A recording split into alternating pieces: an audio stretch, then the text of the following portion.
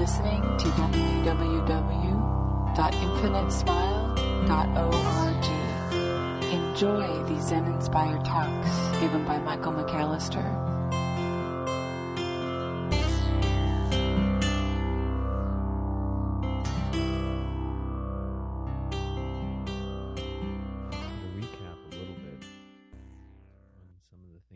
Discussing recently as a group, I wanted to touch on the idea of safety and what keeps us safe. Maps tend to keep us safe. Territories threaten us. And so if we can kind of extrapolate a little bit from that lovely quote, the map is not the territory. To give Alfred Korbisky his due here, the brilliance in this line as it applies to a stillness practice is that the map is precisely the thing that allows the mind to filter the entire experience of territory. Okay? And it's not that it's bad, but if we confuse the map with the territory, which is very natural to do, we inhibit the natural expression of awakening. We inhibit the opening that we're actually endeavoring to support.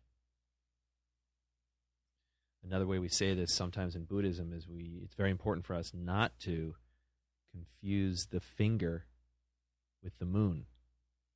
If we're pointing at the moon, in other words, not confusing the finger or the person that's pointing to the moon with the moon itself.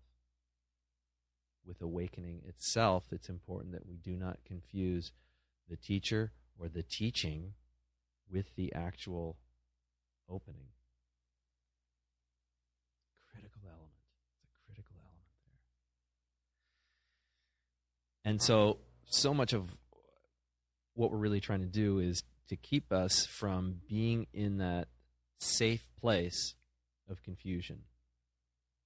I know that may sound kind of odd or paradoxical, but the safe place of confusion is that very place that is interested in the interpretive analysis, the categorization, the what does a Satori or enlightenment experience feel like? What am I going to see when I'm awakened? How am I going to be different when awakening? Stuff like this. And these thoughts inhibit the real work from occurring. They keep us safe, oddly enough. It's very natural for it to happen, but it's something for all of us to be highly sensitized to, highly aware of this tendency for safety, of this tendency for interpretation, for filtering, whatever the experience might happen to be. Suzuki Roshi, the individual who started the San Francisco Zen Center, always used to refer to Buddhism as a general house cleaning of your mind. And this means a whole bunch of different things in lots of really cool ways, but to me, I always interpreted this in relationship to at least what we're talking about tonight as a way of really organizing that which is functionally comfortable. It might be really comfortable, in other words, to have a messy house. You know where everything is, but you don't want to order it because why put the effort in? Well, indeed, why put the effort in? Why? Why would we ever want to clean up a house if we're functionally okay with its mess? I'll put it another way, and maybe it'll make sense. When we slow our mind down in meditation, we get into this really amazing situation where it's as if we have stilled the waters of our mental flow. And in that stilling process, we begin to recognize that, oh my goodness, I can actually see to the bottom of this stream. I can actually see what blockages, what stones, if you will, metaphorically, are in the way of the free flow of this stream. As a matter of fact, that stone right there in my stream of mind is creating an eddy where I tend to get caught. What's the way to undo that situation? To actually remove the stone. So to recast Suzuki Roshi's quote, essentially what he's saying is Buddhism is removing the stones to allow a free flow of your most sacred expression. Does this kind of make sense? The difference? In other words, if we have a house cleaning of our mind, what we're doing is we're actually lifting up the rug and sweeping out from underneath it, as opposed to sweeping it under the rug. If we sweep stuff under the rug, eventually we trip on the detritus underneath it. The house cleaning of our mind is the stilling of the mind so that we can see where we're getting stuck. And this is very hard to do, especially when we lead a life that's so filled with attachment. Sometimes we're so attached to things in our life that we can't recognize the attachment. It's very common. So the stillness practice allows us to identify that mess in our house. Another way of putting this little personal story, when we would sit for sesshin, we would have these little oryoki sets where we would, have this very prescribed way of eating. It was almost like a dance. It was really cool because you had to unpack them in a certain way, and then you had these intricate hand signals to the people who were serving you, and I always screwed it up, and I started laughing most of the time, which was really embarrassing because everybody else is like, shut up and be mindful. And I was just cracking up because I spilled, soybeans everywhere. But anyway, such is my life. That's my map. Not my territory, but my map. Anyway, at the end of the meal, we would always take we had these little wiper cloths that we would, wipe our chopsticks off with, our spoon off with, the bowls, we'd wipe them out. And I got to tell you, by like day 2, and I'm sure this is just because I wasn't very good at it, but that thing looked so disgusting. That little rag looked so awful.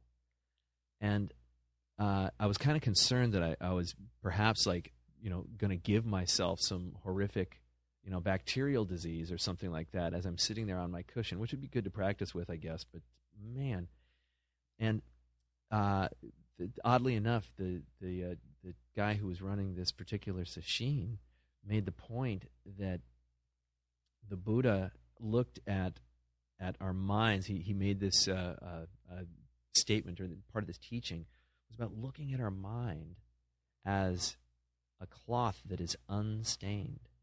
As you still the mind, it's like you clean it. You take all the stains off. Does this kind of make sense? And that way, when you start taking the stains off, when you soak it in bleach, the smallest drop of a carrot or a little bit of yogurt or, God forbid, strawberry shows up. But when it's all messy, like it was for me, could I notice any new stain on that? No, not at all. because it was already a wreck. I was so attached I couldn't recognize the attachments, so to speak.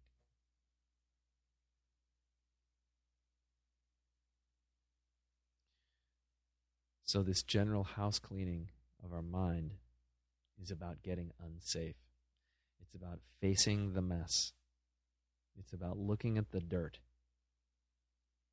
It's also about not getting angry at the dirt, not developing some type of relationship to the dirt in this house that's negative.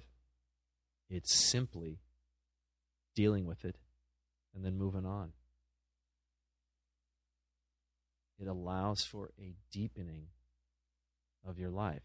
It allows for a broadening of the authenticity with which you face your life.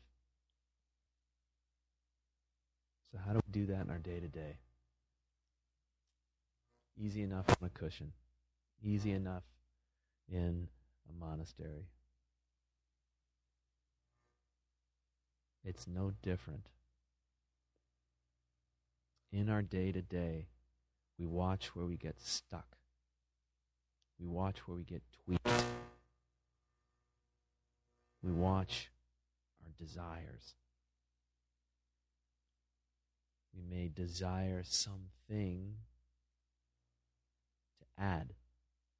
We may desire something other than what is being offered. But that desire is a way for us to enact this perceived safety that is never really there. It also means that we are perpetually coming at our life from a position of lack. I'm not enough. This will make me better. I'm not enough. I better get away from that because that's going to deplete me even more. Studying our desires becomes absolutely key. Sometimes very helpful to look at the whole concept of desire as not only things that might make us feel safe, but also, and particularly, another person. A relationship might make us feel safe. She makes me feel complete. He makes me feel special, whatever this might be. This type of desire, while not bad in and of itself, if it has a quality with which you find yourself getting whipped around by it, then it's getting in the way of your awakening. It's some of that dirt that you might want to think about cleaning. It's an eddy in the flow of your consciousness that's taking you somewhere else.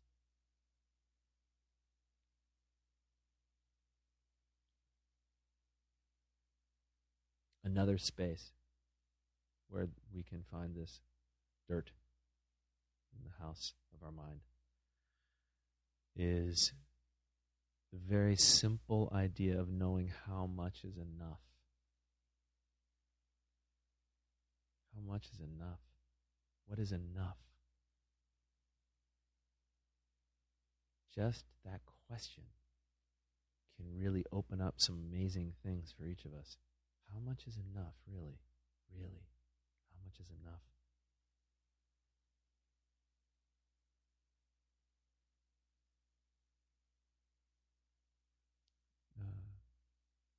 The father of Soto Zen, that particular lineage, Dogen, used to say, if you don't know how much is enough, I'm paraphrasing slightly here, but if you don't know how much is enough, even in heaven, you will be discontented.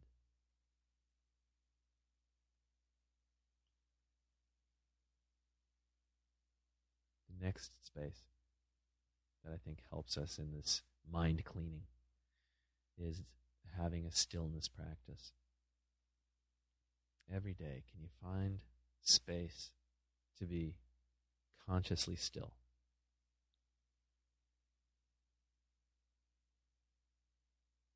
Can you know stillness through that practice?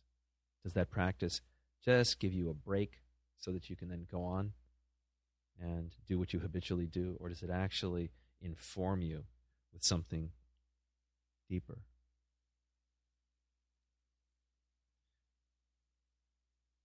With that in mind, diligence. Diligence is so important. Having diligence to just, with tenderness, facing your commitment to stillness, to awakening, to moving those rocks out of the river, to cleaning out what's underneath the rug, not sweeping it under the rug. Can you be ceaselessly engaged in your attentive awareness? Can you be soft while you're doing it? I remember how stunned I was as a kid looking at the base of Yosemite Falls, looking at the stones that were granite that had been softened. This granite had been smoothed over by the relentless pounding of water. It's exactly like that. We have diligence like that. That's soft, tender, caring, life-affirming, pure, clear. But it keeps hitting. Tirelessly, it keeps hitting the rock. Smooths it over.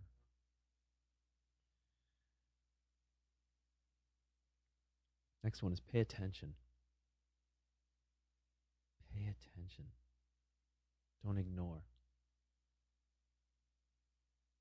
Don't file stuff away to not deal with it. Deal with all of it.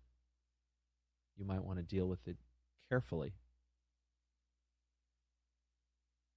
but deal with it and then move on. Witness. Witness your experience. It's another great way of saying that. Just witness your experience continually.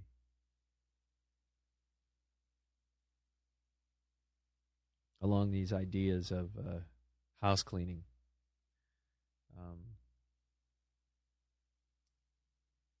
practicing stillness,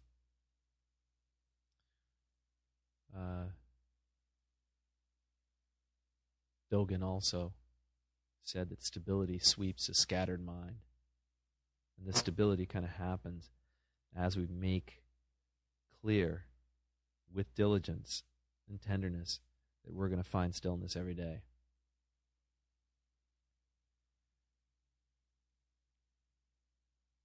We also want to cultivate wisdom, and we cultivate this in ourselves as well as other people. We listen. We really, really listen to other people. We walk miles in their shoes. We watch carefully the experience that we are having and that others are having. This helps release us from our own contracted sense of who and what we are. We recognize that we actually are the substance and essence of all others, and they actually are the essence and substance of us. And in that meeting right there, things blossom. A new communication happens from that place. An awakened communication happens that is automatically caring. It automatically lacks the hollowness that some discussions can have. It's deep. And it's often silent. It can also make lots and lots of noise.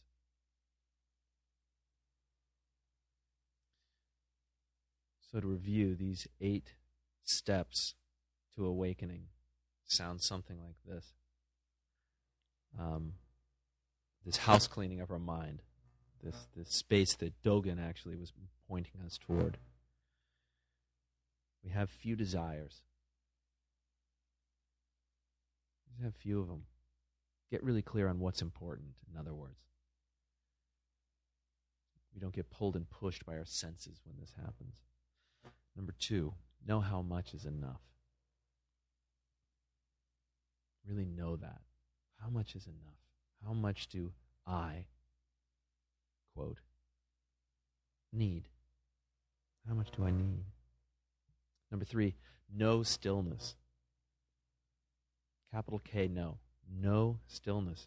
Begin to relax into that state of total stillness. So much so that you recognize it's not a state. It's actually the core of everything. Number 4, diligence. Like water. Like water on stone. Be diligent. Number 5, pay attention. Witness your experience in relationship to everything else. Number 6, have a practice. Practice meditation. Keep sweeping the scattered mind. Keep clearing the rocks out of the natural free flow of your awareness. Number 7, cultivate wisdom. Listen, contemplate, continually release yourself and others out of your contraction and their contraction. Let it go. Cultivate that wisdom. The wisdom that we are all one. And lastly, communicate with care.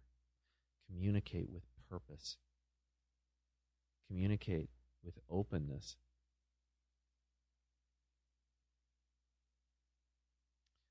Communicate by listening, by really listening, by seeing, by really seeing, by feeling, by really feeling the meeting that you have with the world. Those 8 steps right there take us out of safety. Those 8 steps right there put us on a very, very treacherous path towards the one truth that you and I and everybody else has always been a part of, beyond any religiosity, beyond any mind construct, beyond any felt sense of what's right or wrong. Are you ready? Getting rid of the stones, or dealing with the dirt, or what do you mean by that? Just kind of witnessing, being aware? Being aware of the dirt or the stones is usually the first step. I don't like using that term, the first step, because it implies that you have to move, and you don't. But let's just forgive the clumsiness of the language. It's the first step is to identify. In that identification, power is taken away from the stone. Weight is taken away from the stone. The dust bunny isn't electrically charged, so it's easier to sweep it up if you can identify it. But then the sweeping or the lifting has to occur. And that can take work. And also that path in and of itself can get us caught in other eddies, or in other, if we're not really, really aware of what exactly we're doing. We're very clear on our intention. If our intention is to awaken, not only for us, but for everyone, that keeps us very clear. And that's where the vow becomes really, really powerful. And when I say the word vow, and egos hate that word, because that means, okay, now you're going to hold me to something. But if our vow is to awaken for all beings, and we're included in that, then what happens is there's a resonant clarity of what it is that we're doing and why we're doing it, and the stone becomes light.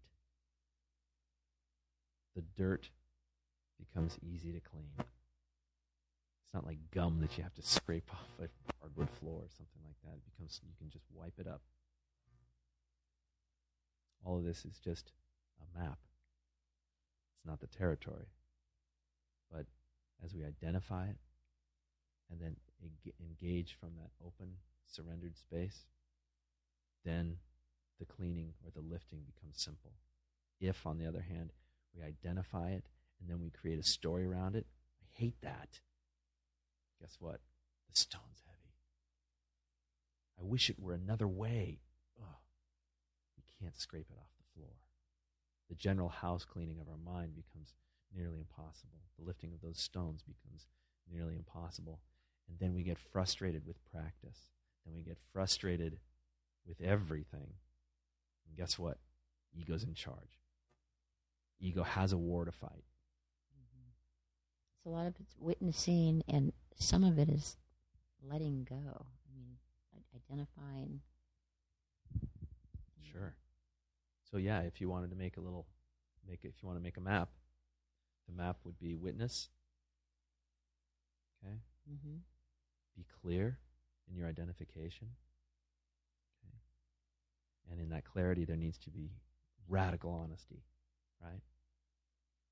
So witness, become radically honest about what it is that you see, and then engage from openness. And whatever happens in that engagement is the lifting, is the cleaning. So that's just the map. It's not the territory, but it's the map. Right. Yeah. I'm just curious, when you talk about the map to enlightening and all the steps that there are, the different parts, which would be listening to Dharma talks, reading, meditation. Do you need to have all those parts? Could a person just meditate every day, just be still and reach a point of enlightenment? Yeah, in fact, there's a tradition of what we call individuals who have been touched with that type of grace, Pratyeka Buddhas. A Pratyeka Buddha is someone who just kind of happens to him. And it didn't come with what we would call a Dharma, transmission, or it didn't come with a satori or enlightenment experience that had been cultivated through, the sesshin process or the practice period process or a teacher-student relationship. Just boom. Very special people we're talking about. Very. And I know this stuff happens. It happens in, contemporary sages have had this type of experience.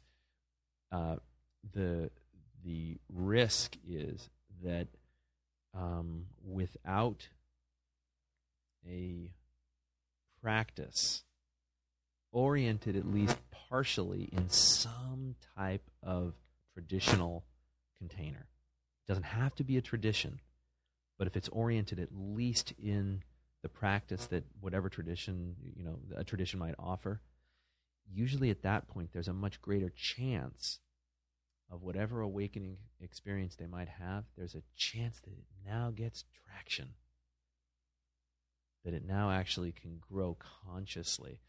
There's, at this point, in other words, all the preparation that has occurred in, like a stillness group, a group that practices stillness together, all of this preparation actually now starts to make sense. Plop, plop, plop, plop, plop, plop, plop. Oh. And that's when this huge shift in gravity can occur for that person. What often can happen with a Pratyeka Buddha is whammo, something happens, and they're like, oh, what was that? Uh-huh. I know what that is. I'm God. And instead of it being for the sake of all beings, it can get personalized because of their continued egoic inertia. An awakening experience has a tendency to stop somebody on whatever level they're evolving to on the great spiral of life. And so if they have an awakening experience and they partially contextualize it, that can happen at a very low level of their development. And as a result, those types of people can often run the risk of having huge spiritual insights, but a rather undeveloped or retarded sense of ethics, of any number of things. So while I awakening is awakening, but it's not. I know that must make no sense, but awakening, if you just are sitting at home and you're doing it on your own, can you be alive and fully engaged in your world? Yeah, I'm sure you can, as long as the awakening involves everybody else outside the walls of your home. I just wondered if the stillness of meditating you could carry into your life and with other people. And sure, that's the goal. I'm just thinking, I meditated for years after I learned TM, Transcendental, and sure. I just meditated. That was it. And I don't know if I was enlightened or not, but it certainly made me look at things differently. I was calmer. Great. I see you're hitting the nail right on the head. Then it becomes a very useful tool, right? Mm-hmm. Meditation becomes a useful tool that you can use in your world. You're a little bit calmer and so forth. Mm-hmm. But the minute you bring that useful tool into a community where other people are using useful tools, and it's not about your life, it's about the life, it's about truth, which is something way beyond the personal, Mm-hmm. then we're talking about an entirely different game. One of the great things about TM is it tended to get people kind of invited to the party. A lot of people didn't stay at the party. Mm-hmm. It became personal. Mm-hmm. What we're talking about here is totally impersonal. And that happens only through community. Okay, I see that. I guess I had two questions, but one was about enlightenment. When you get I guess I'm confused about what you're saying. I mean, I had that experience where I had that sense of it, but do people get that and then that's where they are? They are able to maintain that or Never. are they? Does it happen and it's obscured again, or Typically, what happens? They never are able to hang on to it permanently, because you can't hang on to anything mm-hmm. that's born in time permanently. Anything that's born in time dies, right? And so that's like one of the big letdowns for people, is they have this thing that just bursts within them that they can't possibly contain. Mm-hmm. And then they hum for a while, and they stay in that hum, sometimes for weeks, months, years even, and then it's gone. And it's like, how the hell do I get that back? Mm-hmm. That the relationship was actually the relationship with the experience. They literally then kind of attached to the experience. And in the attachment, they defiled it. Instead of letting the experience point them towards the territory, they confused it, the map, with the territory. The awakening experience itself is only a map. It's not the territory. It shows us what's real. Mm-hmm. We still have further to go to embody that, right? So it shows up, and then we have to integrate it. And that's a gentle process. It's not only, sitting practice, but it's also recognizing when you're at your most peaked in any type of situation, you can recognize that, well, I know what's real. I've experienced what's real. And this is real too. But man, that was so much more expansive than this contraction. I see. Right? Mm-hmm. And so with that practice, your center of gravity goes from being like caught here into being able to observe everything that's happening all the time with an attentive, diligent awareness. A diligently attentive awareness, I guess I should say. Okay, that helps. My other question, I think, was mostly about Barbara's, because I was aware tonight when I was meditating how most of what I was observing I could quantify down to one major feeling. Mm-hmm. And then I was thinking, when you started talking about rocks, I was thinking, how would you just move it? But I guess what you were saying is you put your intention on it. And one of the things that I deal with as a meditator sometimes is physical pain. And my physical pain is just intensity that I'm trying to move away from. Pain is a name I give to that experience, right? I don't want to get away from the pain. I want my relationship to change. All that is a desire. What's the desire? To not be here. Guess what? I'll always be right here.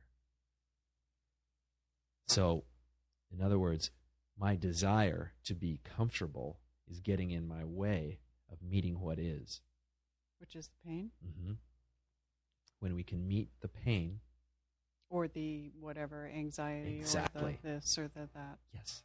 When you can meet that fully, the fearlessness naturally kind of starts growing. The confidence starts surging. This pain won't kill me. As a matter of fact, I can tenderly hold its expression. Wow. That changes lives. Mm-hmm. That was good. I don't really have anything to ask. I just want to say that this is like my second time coming here. Yeah. And it's really, the first time I came, I really got into it, and it like changed a lot of things that I took into consideration in my life, and it made me calmer.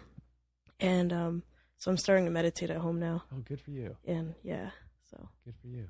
Keep it up. Thanks. It's been a while since I've been here too. So, first, I really want to share a really quick quote that reminds me so much of your quote about the map. And I know I don't really have it right, but I'm sure you actually know the real quote. I They say probably that- don't. I probably don't know the real. I destroy quotes weekly. So From what I understand is that the Buddha once said that the goal is not the destination itself, but the journey itself. And I think about that all the time. Because, there's so often, I think everybody kind of wants to shoot for that enlightenment, yet right, we forget that it's actually right here. it's the practice. Exactly. The practice is the realization. Right. I think they actually say that in the Torah too. There's something like that in the Torah, if I'm not mistaken. My religious scholarship is quite weak, but it's such a great thing to note. It's true. It's this journey. And the second is, it's actually funny because I was actually just speaking with my future brother-in-law last week about, he's actually from Iran, he's Muslim, and we were talking about what separates people like Muhammad, Jesus Christ, the Buddha, from normal human beings, and we said it wasn't quite just the enlightenment or the knowledge that they had itself, but also the humility of it. And I think oftentimes now that so much is expanding for me within meditation through learning of the Dharma, is you meet people and you hear their problems, or you hear some of their opinions on things, and you can't help but feel like that's kind of twisted. And I know this has to go back down to the ego, but how do you separate that from almost a feeling of self-righteousness? Or because sometimes I really do feel that I'll say like, oh, I know better than that. Mm-hmm. But that's wrong. But I mean, I guess I'm kind of in a stump. They're echoing the very same quality in you that feels like you know what you know. Because they're just turning it around and they're saying, man, that's screwed up. This guy's screwed up. And then that unconsciousness, if you let yourself get caught by it, allows you then to recognize separation and say, man, that guy's screwed up. Right? So recognizing that someone who's at a place of intense contraction, they're simply mirroring that in us, which is intensely contracted. And I would add to the argument about the Buddha, Christ, and Muhammad, and so forth. What separates them? You ready for this? Nothing. nothing. Any separation is egoic. Non-separation, deep singularity, unity is what characterizes them. Their recognition that it's all one thing. Right? And the minute you, me, anybody else looks at the Buddha as an ideal or Christ as an ideal is the minute ego runs with it. Because then the impossible ideal is something that ego never has to worry about being threatened by. Therefore, it is safe. The real danger is that you could actually become a Buddha. That's the most dangerous thing. What's even more dangerous than that is that you already are a Buddha.